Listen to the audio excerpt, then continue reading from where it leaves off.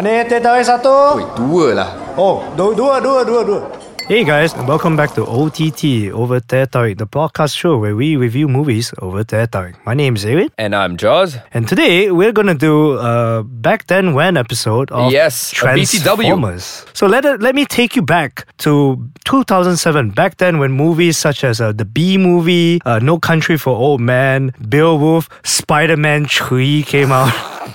It feels like forever. That atrocity. It feels like forever, but you know, during this time... It is. It's like, what, 10 years ago now? No, 11 years ago, mate. 11 years ago. Almost 12, because we're at the end of 2018. So 11 years ago, this movie came out, Transformers, and the internet all the internet nerds almost collectively shat their pants because it wasn't following the old 80s anime. Yeah, that's true. And it was directed by the infamous Michael Boom Boom Bay. Mr. Explosion Man himself. Boom Boom. With remember when Shia LaBeouf was also relevant? Yeah, dude.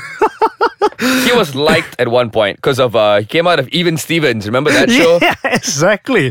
So here comes the culmination of all those early 2000s shows. Michael Bay, Shia LaBeouf, Megan Fox, back in their heyday. So Transformers follows is sort of like this new reboot of the old 80s cartoon, which everybody knows by now, and it spawned like a million sequels. And the reason we're talking about it today is the Bumblebee is coming out so soon. That's right. So Joss, what did you think of Transformers if you remember watching it back then? I remember watching it. Look, it was a fun movie. There's not much brain to it. I put my brain at the back seat. Oh yeah, for sure. This is definitely the movie you just check out at the front door and just enjoy the explosion. To be fair, the graphics were top notch. Oh yeah. Until now, 2018, dude, the movie holds up very well. I don't know how they did it. Like Industrial Light and Magic, goddamn son. It takes like thousands of visual artists. Yeah. So, yeah. And I always remember like how cool it was, like the way the Transformers transformed. Like it really was like a very modern, organic, dare I say, organic way of transforming, compared to the cartoonish 80s styles. Yeah. And the design was great. For me, the cinematography. Look, the nerds didn't like it, but I liked it. I kind of liked it. Look, what's his name? Optimus still looked like Optimus. Bumblebee still looked like Bumblebee. Ironhide still looked like Ironhide. Yeah. So to me, I'm like, look, I get it. They modernized it. I get it. This is also for the new kids who want to come in, and they also have to sell toys. Because at the end of the day, you have to remember, it's a toy line. From Hasbro, okay? It's a bunch of toys that they need to sell, so they're going to wrap it up with a movie and they're going to sell toys to 8-year-olds, not to 30-year-old nerds living in their mom's basement. So you got to manage your expectations a little bit. But, this movie for me, while dumb as it is story-wise, it has one of the best action scenes that I remember to date. Look, Michael Bay cannot direct story for anything. Can't save his life. But what this guy can do, he does well. He does explosions, he does gunfights, he does army stuff. He's a big supporter of the US Army, and he does all these great. Minus the shaky cam. There was a lot of shaky cam.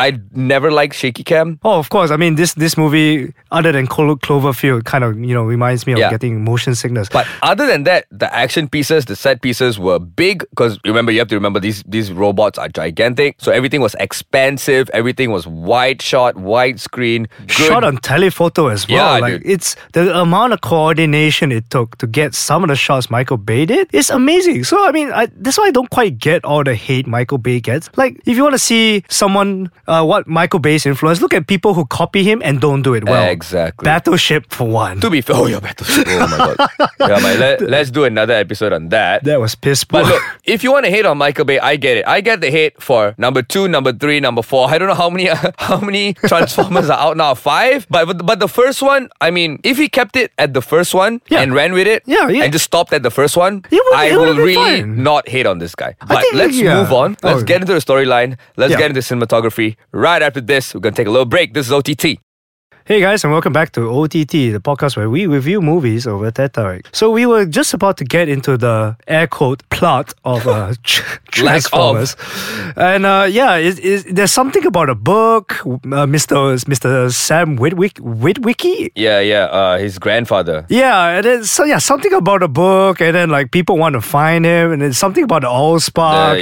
The Decepticons want to find this this code that is encoded in Sam Witwicky's grandfather's glasses. Oh my god, yeah, you're It was absolutely like right. laser etched into his glasses, which they know it's there because of that little dog Decepticon that Megan Fox Absolutely kept. ridiculous. Yeah, oh my god, and the tiny, The tiny thing. Yeah. So the product placement. I still remember the basically- Mountain Dew machine that transformed into yeah, transform. this guy is a loser. Oh my He goodness. got a car, Yeah. crappy old Camaro, but well, it's Bumblebee.